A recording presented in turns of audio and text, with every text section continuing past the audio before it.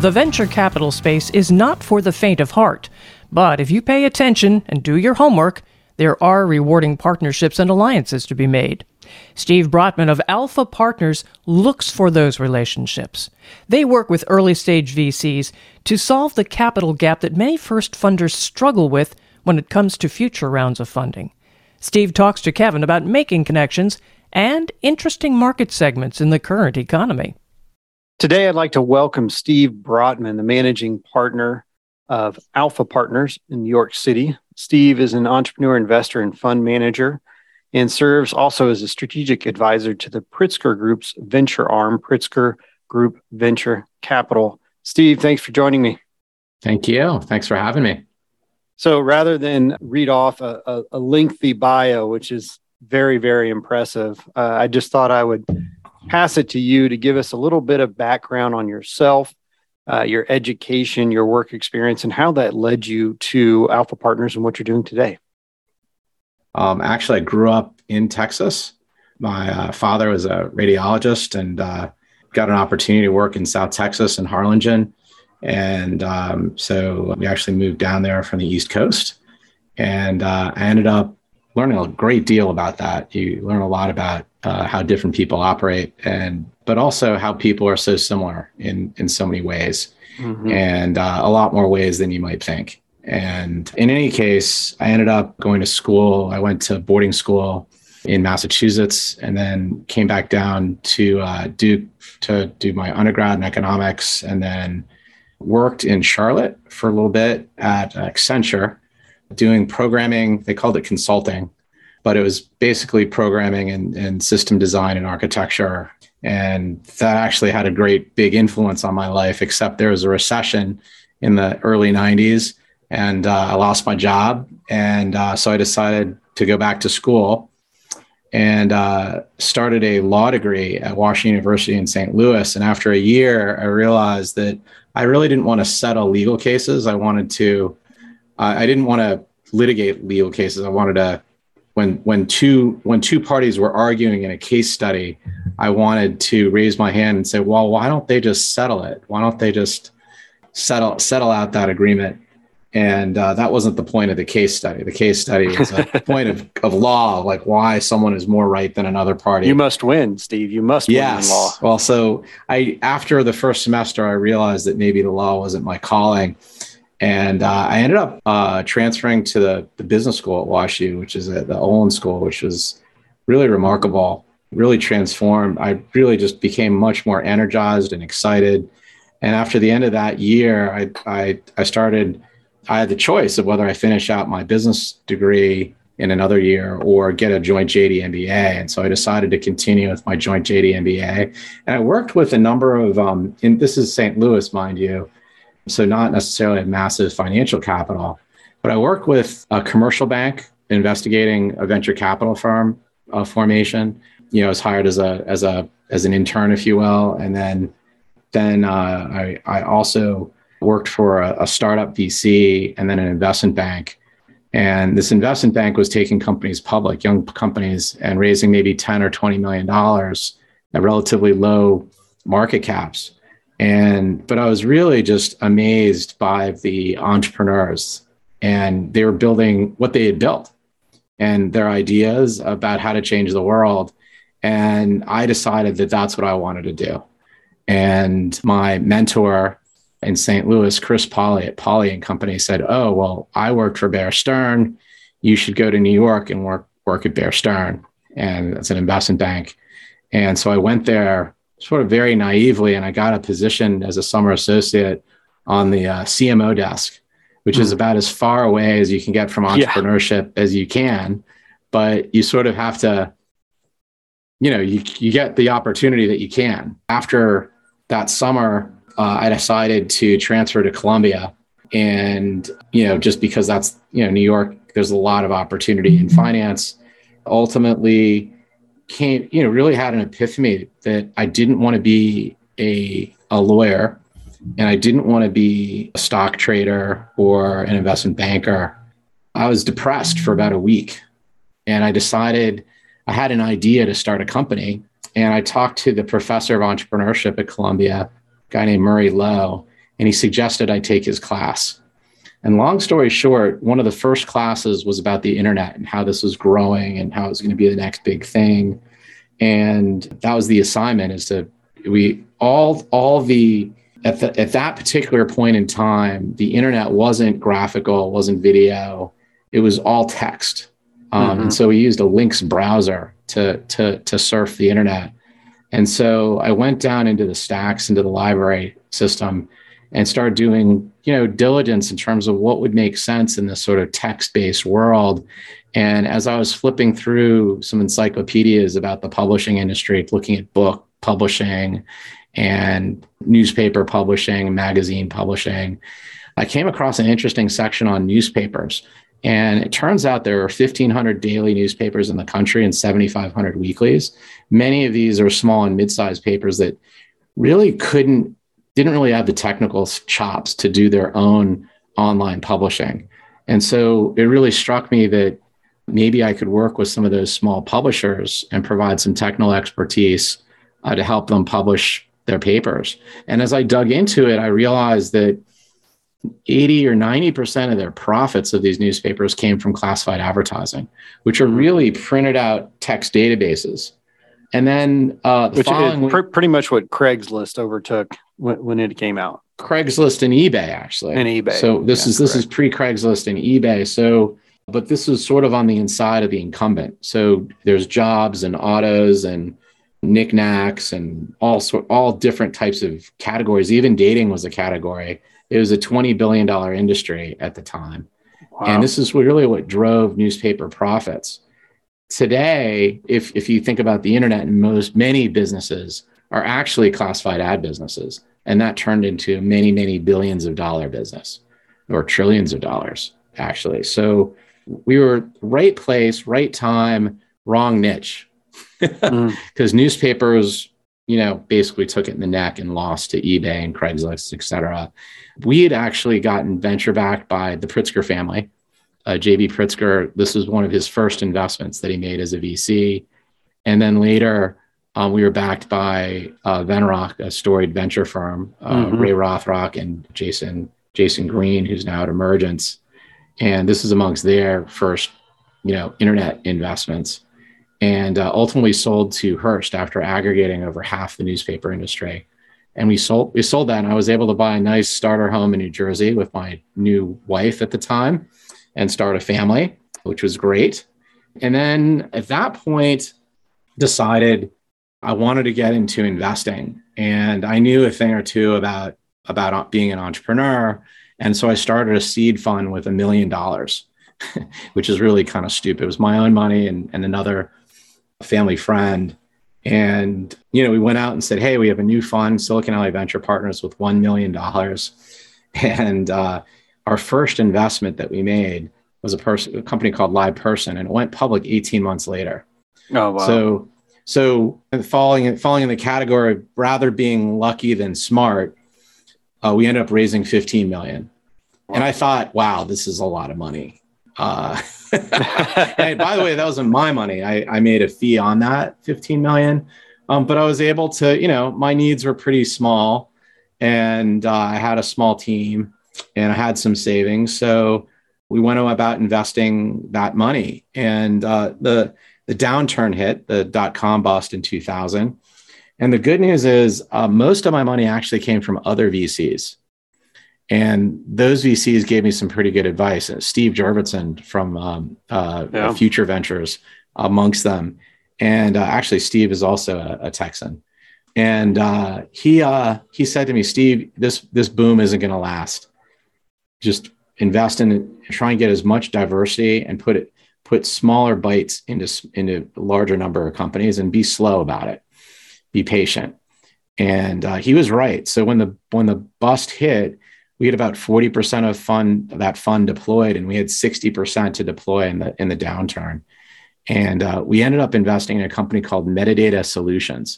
Metadata, what they did was they shortened the clinical trial cycle for drug discovery by a year. Oh, wow. So if you're a pharmaceutical company, you could save a year of your process. That's worth millions and millions of dollars per day. And they charged a couple $100,000 for software. And we bought about 20% of the company for $1 million in 2003, I think, 2002, 2003 timeframe. And ultimately, the company grew to about 10 million in revenue, and they were raising another round. They raised another $10 million at a $25 million what And our fund at the time was only 15 million, and we couldn't put a fifth of our fund into the deal. What we had was a pro rata right. Since we owned 20% of the company, we had the right to invest 20% of that round, of that successor round. And 20% of 10 million is $2 million. And we passed up on that, right? In fact, we took a little bit of money off the table. 5 years later, the company goes public, and Silicon Alley Venture Partners makes 33 times our money. So 33 times $1 million is $33 million. That's twice our fund one, which is great. That's typically what you're looking for in a venture fund, to return 2.5 to 3 times your money. And it's highly dependent on one winner like this. So we were able to get that done. And however, there was another firm, the firm that led it was called Insight Partners.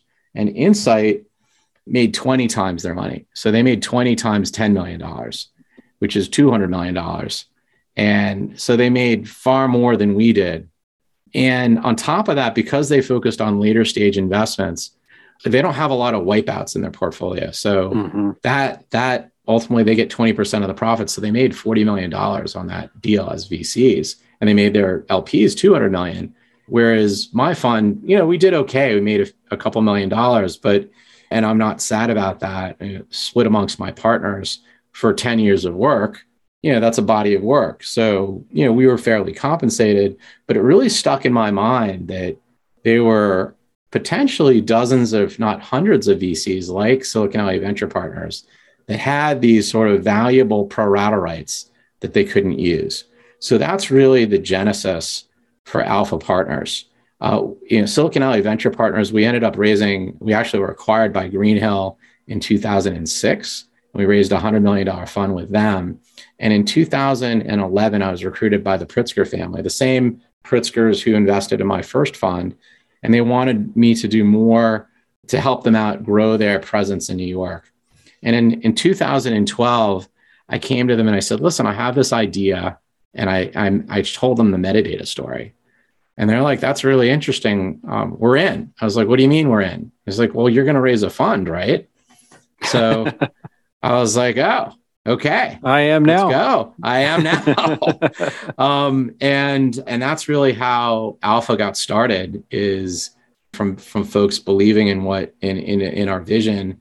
And we started with a $10 million fund. And then a couple of years later, we raised a $50 million fund. Now we have a $150 million fund. And it's been a great run. And we've invested in over 25 companies. And it's been a great experience, sort of leveraging a real substantial inefficiency in the market that a lot of venture firms are ill-equipped to try and go after. And basically what we do is we offer other VCs a portion of the carry that my fund gets. Up to half the carry we give to other VCs. And that's what motivates those VCs. We now partner with 725 VCs to essentially cherry pick their best opportunities. And if you think about, from my perspective, instead of competing against 3,000 VCs, we've effectively made partners of a third of the VCs now think of us as a partner. I just got off the phone before this podcast with a VC in Chicago who has 2 opportunities. They did the C and the A, but they can't do the B and the C. Would we be interested in participating? And it takes a long time to build up that reputation and be able to quickly move into the sector. The size of the opportunity, depends on how you think of it, but it's well north of $30 billion in terms of the amount of expiring pro rata rights that happen every year on use. So that's our backstory. Well, I think that was that last piece about the structure of Alpha, the process that you take to, and these are your words because I don't think we can necessarily say them from a compliance standpoint on my end. So on your words, de-risk the venture capital space in essence. And one thing we do know from research is that as a fiduciary, we have to look at asset classes as a whole and then come down and spearfish at some level if we're going to invest with the manager. And one thing that we do know is that manager persistence is almost non-existent in every asset class other than venture capital. And so you have really found a way to partner with those who are at the front end of their winning streak, if that makes sense. And then also partner with those who are smack dab in the middle of their winning streak and are part of that top quartile manager set that is going to persist and create their own economics and their own return structures moving forward. And so we hear so often reviewing hundreds of deals a year, many of them being early seed stage venture capitals, venture capital funds, talking to the partners. We're going to increase operational efficiency and we're going to bring our network, and we like fintech or we like prop tech or we, and it's nothing against them. They're all brilliant in what they do, but what their pitch is the same. There's nothing different about it. They're taking the same risk that everyone else is, and they're sitting in the same pool of those who have yet to have any type of persistence moving forward. So finding Alpha Partners and finding your team was a way for us to, as a fiduciary, come to our families at our multifamily office and say, listen, we really think this is a great way for you to look at this space, especially if we're looking at things that are multi-generational. I look at Alpha Partners as a wonderful holding for a number of our multi-generational entities that we invest in for our clients. Speaking of that, we talked about this being a very niche space. Are there any barriers to entry in this space? And who would your biggest competitors be in this kind of follow-on venture capital structure? The interesting piece of the asset management business, it is highly competitive. There are over 2,000 VCs, for instance, in the US. About 3% of those VCs manage north of $1 billion. About a third manage between 100 million and $1 billion, and about 63% manage less than 100 million. And so we really partner with those 1,200 VCs with less than 100 million. And most investors kind of ignore the $25 million fund manager, the $50 million fund manager, and focus all their time on the large end managers. And they have a hard time believing that a small manager might have a good opportunity. Mm-hmm. And so part of the barrier is that there's a lot of belief that these smaller VCs don't have great opportunities. And the reality is, you can go on to PitchBook and see for yourself, or TechCrunch, and 80% of the unicorns, the technology winning companies, 80% have one of these smaller VCs on their cap table. They can't use their best. So just by definition, this happens to be true. Now, we've been doing this since 2013.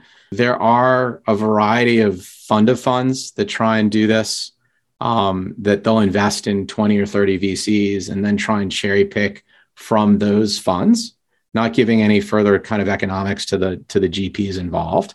That's probably the closest competitor. The next closest competitor is a venture fund is like, hey, we should start a growth fund and try and do these opportunities ourselves. That's a really hard thing to do, because if you're managing 50 million, you're barely able to raise $50 million, let alone raise a $100 million growth fund. If you can do that, you would be a $100 million plus fund. Mm-hmm. So there's really it's really just these smaller funds just don't have the capacity, the capability. Like if you invested in an early stage fund and they approached you saying, hey, we're going to do a pre-IPO round, you'd be like, what are you doing? I underwrote you to do early stage, not growth fund investing. And so that's really a pretty substantial barrier. The other thing is, to do what we do, you actually have to, we are partners with other VCs. And so you really have to be a VC. And I've been a VC for now almost 25 years. You have to be a VC to do what we do. It's sort of, it's just VCs can only talk to, if you have a great opportunity in your portfolio, you're a hedge fund manager and you get a call and you call a VC out of the blue, they're going to be like, who the hell are you? Yeah. It's really important to have a five, because remember, these are their best deals, not just okay opportunities. They've been on the boards for years. They have a fiduciary duty not to share that information widely, and especially not to competitors or folks outside of their venture fund. And so, it really takes a special person to be able to work with these smaller VCs and understand what their motivation is, and really to be able to suss out what are their best opportunities. It's actually a lot harder than you might think. So the other aspect is, so you have to have venture experience, but if you're a successful VC, why would you change clothes and decide, hey, I'm going to throw away my venture track record and do what Alpha does? And if you're a bad VC and haven't done very well as a VC, why would you? No one's going to give you any money.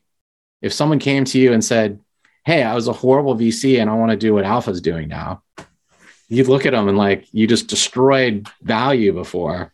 Yeah. So it's actually, so to a degree, they're just almost by definition, we don't have a ton of competition.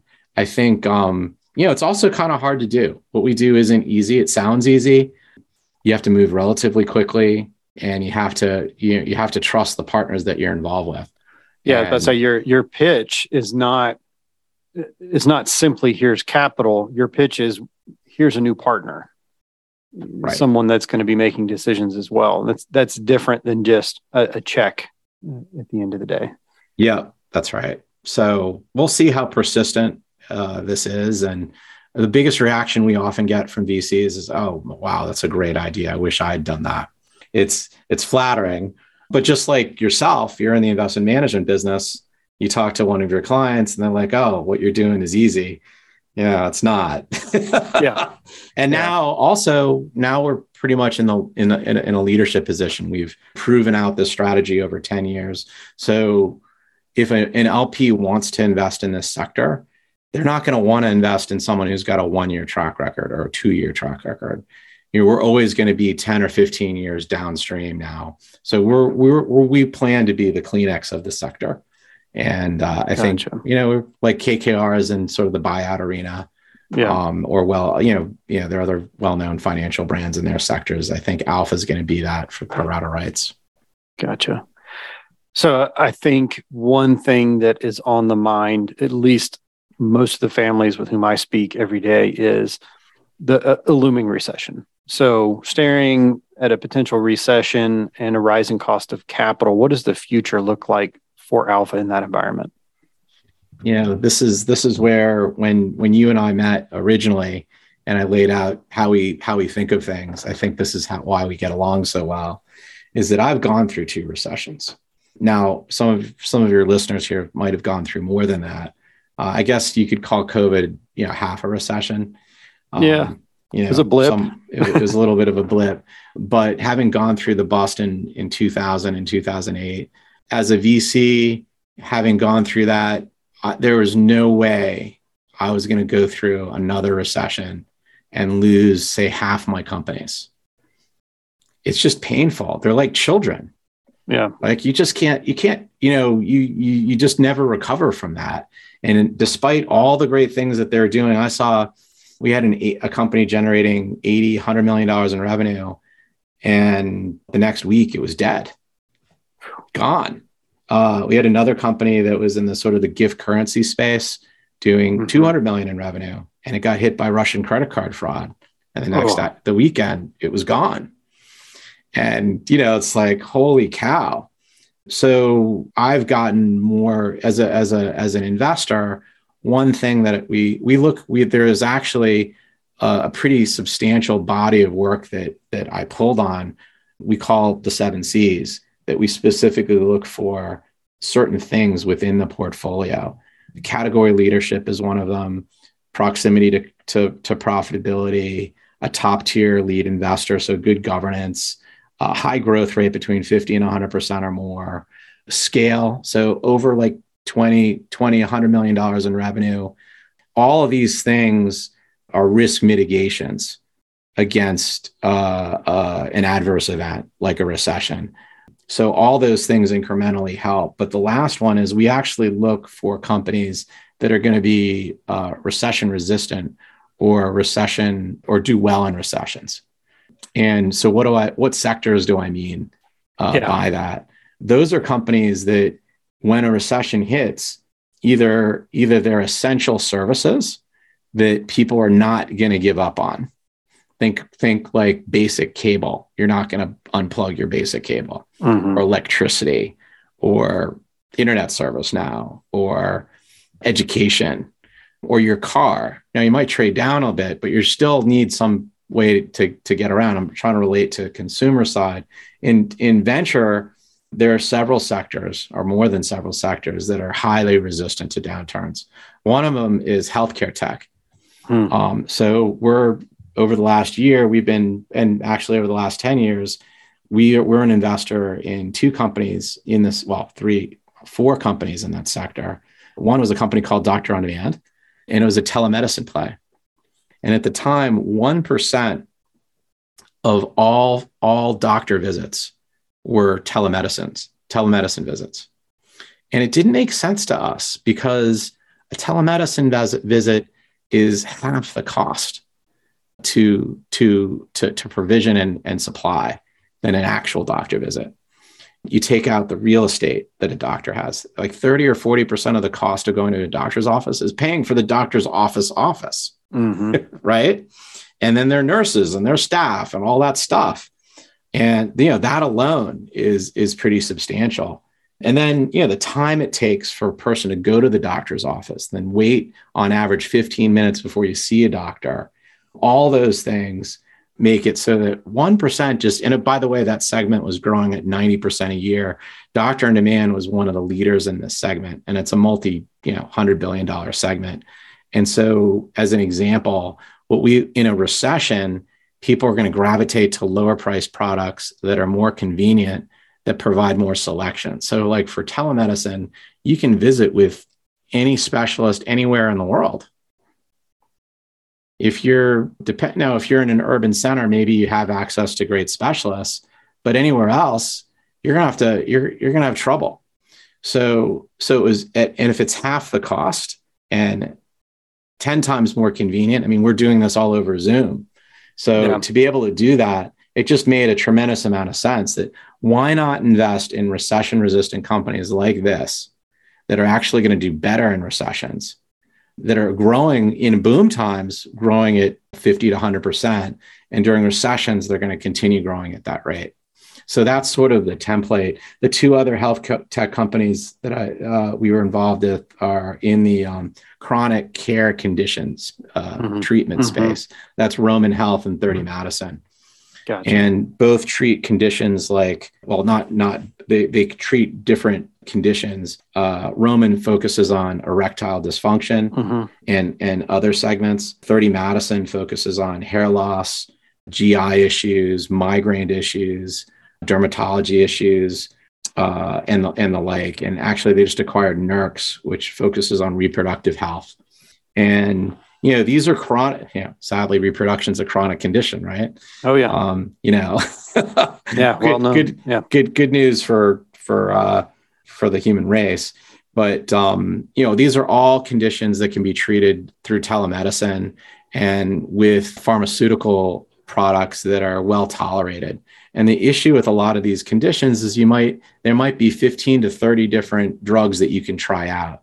A specialist just doesn't have the time to meet with you and say, hey, try this, try that. Well, what do were you exposed to light? What did you eat the day before? All these different factors. So doing this over telemedicine makes a great degree of sense. So, and in a recession, are you just not going to treat your GI issues? Right? You still have it's chronic illness. Right. It's there always. Right. So if you can treat it cheaper and more conveniently with higher selection, you're going to go that way. So we like recession resistant companies as one of, in addition to all the things that you look for that are indications of a great business. The other segments that we like beyond healthcare are cybersecurity. We actually just made our first cybersecurity investment called Simperis. Simperis protects against phishing attacks. And about 90% of US corporations use Microsoft Active Directory. And Active Directory is like the username password for 90% of American corporations. So if you can protect that and then help those companies recover from those attacks, that cybersecurity spending is going up about 40% CAGR every year. It's growing from 15% of Fortune 500 budgets to 25% this year.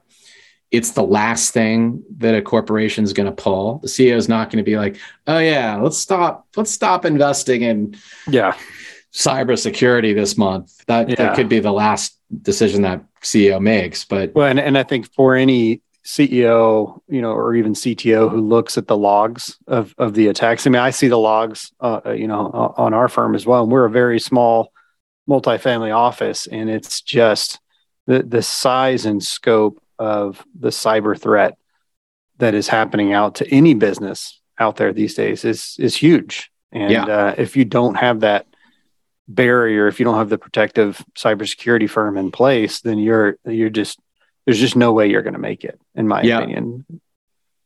Yeah, no, that's right. And so now we look for leaders in that segment where they've got great backing, great market size, all those things that we look for. The other segment we've recently been paying more attention to is what we call SMB tech. That's small and mid-sized business adopting technology.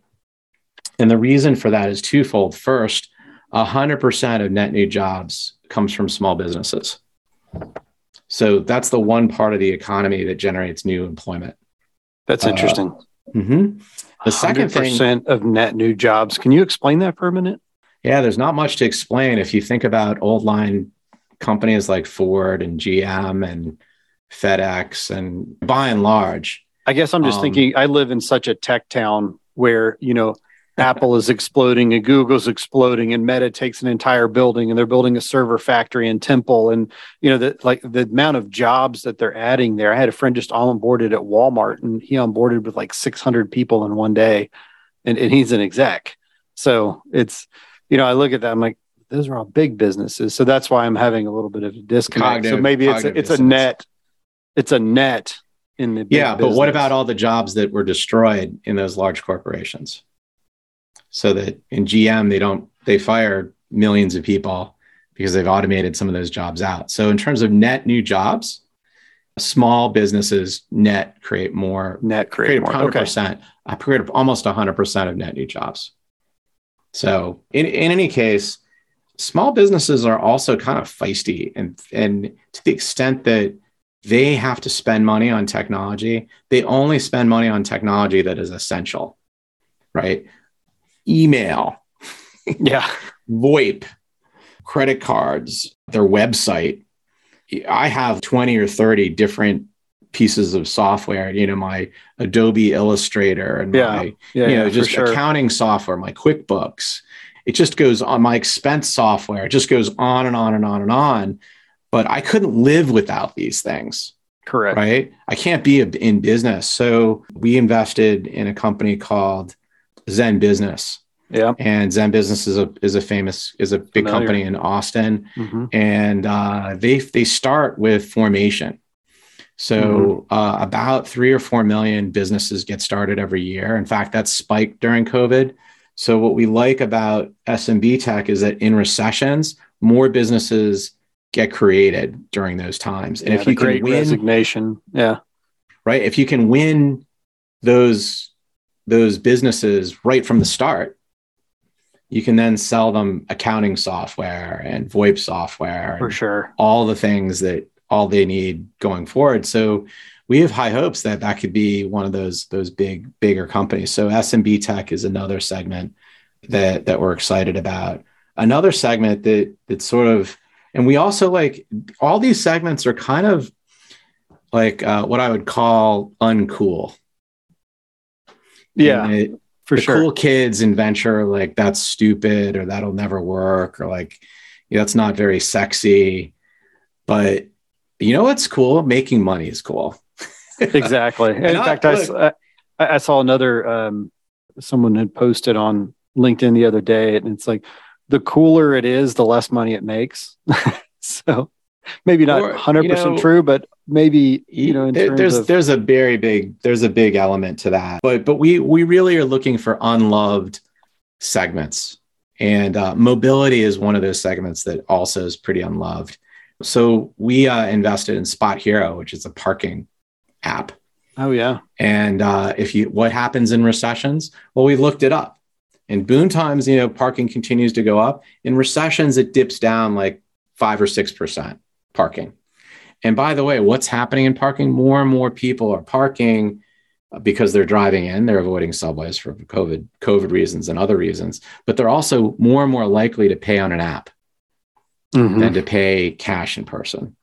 So more and more propensity, only 1 or 2% of people were paying over an app like Spot Hero, and they own 70 or 80% of that market. Now it's closer to like 20% and growing, right? Yeah, it's real similar. I guess Spot Hero is a competitor of Flash in that same type of space. Yeah, same segment. But the point that I was trying to make was like, you have, what we like to do is invest in companies whose time has come, and more people are paying in this way, finding space, parking in this way, and they have some very big expansion plans, which are really exciting. But the point is like the parking market, you wouldn't think of as like a high growth segment, but incredibly recession resistant. We're also an investor in Lime Scooter. So Lime is they did get hit by the pandemic, but now they're 2 or 3 times as big as they were pre-pandemic. They're generating hundreds of millions of dollars a year, up 66% year on year.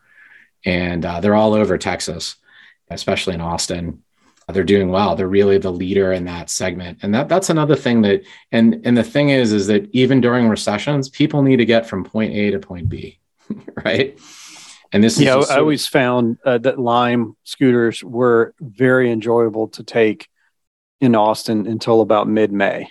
And then from mid-May to early November, it was a rough exercise, depending on, we were in triple digits or high 90s. Yeah, I don't know what the I think their booming months are Q3 and Q2 and Q3. So maybe it's not you or I that would be zipping around or in Austin, but yeah, I could absolutely see that. So they are certainly one of, if not the main mode of transportation during South by every year in Austin.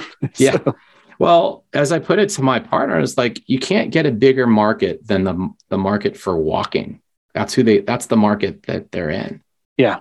Like that's the substitute. So we just felt that this was a segment that was here to stay and was going to continue and they're going to continue to iterate with different modes of mobile short form transportation. But those are some of the segments that we've been investing over the last decade. So it's not like we've changed our spots and all of a sudden said, oh my God, there's a recession, let's change our focus.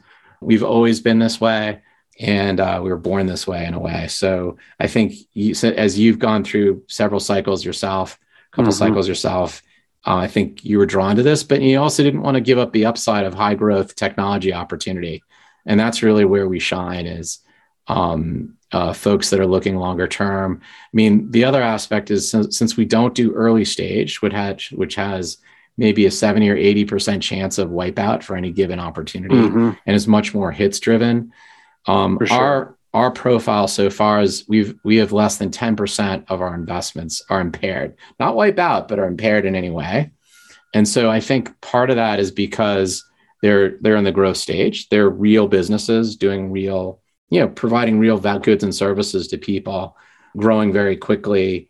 Also are very steady in these sort of recession resistant segments. And typically they're the category leader. And it's hard to lose if you're the category leader. You might fall to number 2, but that means that the number 1 will want to probably acquire you if that's the case. So we've really created some very substantial margins of safety in the way we invest, very similar to how Warren Buffett thinks about his investment style. I hate to compare myself to Warren Buffett, best investor of all time. but he does talk a lot about margin of safety. And we also like being in investments in a 3 to 6 year range. That feels like more human scale. Yeah. Whereas a lot of early stage investments is a 10 or 15 year. 10 or 15 year. Yeah, for sure. And you're going through like 2 or 3 recessions. You have no idea what's going to happen. And then you're waiting 15 years. It's hard to predict what's going to happen in 3 years, much less 15. I mean, to even look forward and really plan and forecast for something you don't know. I mean, at that point, you just don't know. I mean, you couldn't. No one could have predicted COVID. Someone in some joke somewhere who had their eyes rolled at him many, many times over said, "What if a global pandemic hits?" And everyone's like, "Oh God, here goes Bob again." Mr. Gates, Bill Gates, actually felt like there was some risk of that. Exactly. But getting back to your original question about recession, this is for me personally. Anytime I've invested in a recession, I could throw a dart in 2000. In 2000, 2001, 2002, or 2009, 2010, 2011, or a series of darts, and you would have done really well. Yeah. And so that's when I invested in Metadata, the company I mentioned earlier, is during a recession. And while you can make money in bull markets, it's actually a whole lot easier to make it during bear markets. And so we're really excited to deploy in this type of environment. And we're fortunate to be backed by people like yourself who share the same philosophy and know that there will be better days ahead and want to take advantage of the opportunities that are ahead of us. I think technology is the one segment that is 30 years ago, it was only 1 or 2% of GDP in the stock market. Today, it's about 25%. Mm-hmm. You almost can't consider a world into the future that doesn't have a pretty heavy technology accent to it. Software is actually the one segment over every decade that's gone up 90 to 100% every decade. Gold hasn't done that. Oil, energy doesn't do that. Manufacturing doesn't do that. Consumer goods don't do that. Software is really the inexorable force in our society. And so having an allocation to that is really important, I think, in your portfolio, for especially your multi-generational types of folks. Yeah. And certainly on the technology front, there's a small firm here in Austin called Vista that has made quite the living on investing in software companies over the last 30 years.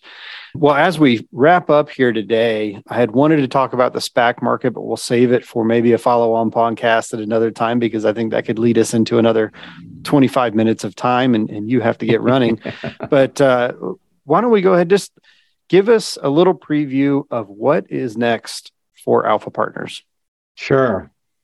Well, I mean, the good news is it's the past is prologue. So we're going to continue keeping our heads down, investing in category leading companies with top tier lead investors, using, getting proprietary access, using our 725 VC network, and then leveraging that network not only to give us access to the opportunity, but provide pretty substantial insider information about those opportunities, and then matching that against a screen where we screen for companies that are category leading, that are growing at 100% a year, that are recession resistant, that are going after massive markets, not just billion-dollar markets, but $10 billion, $100 billion plus markets, mm-hmm. like those acute care companies that I mentioned earlier, or chronic care companies. That's a $100 billion market.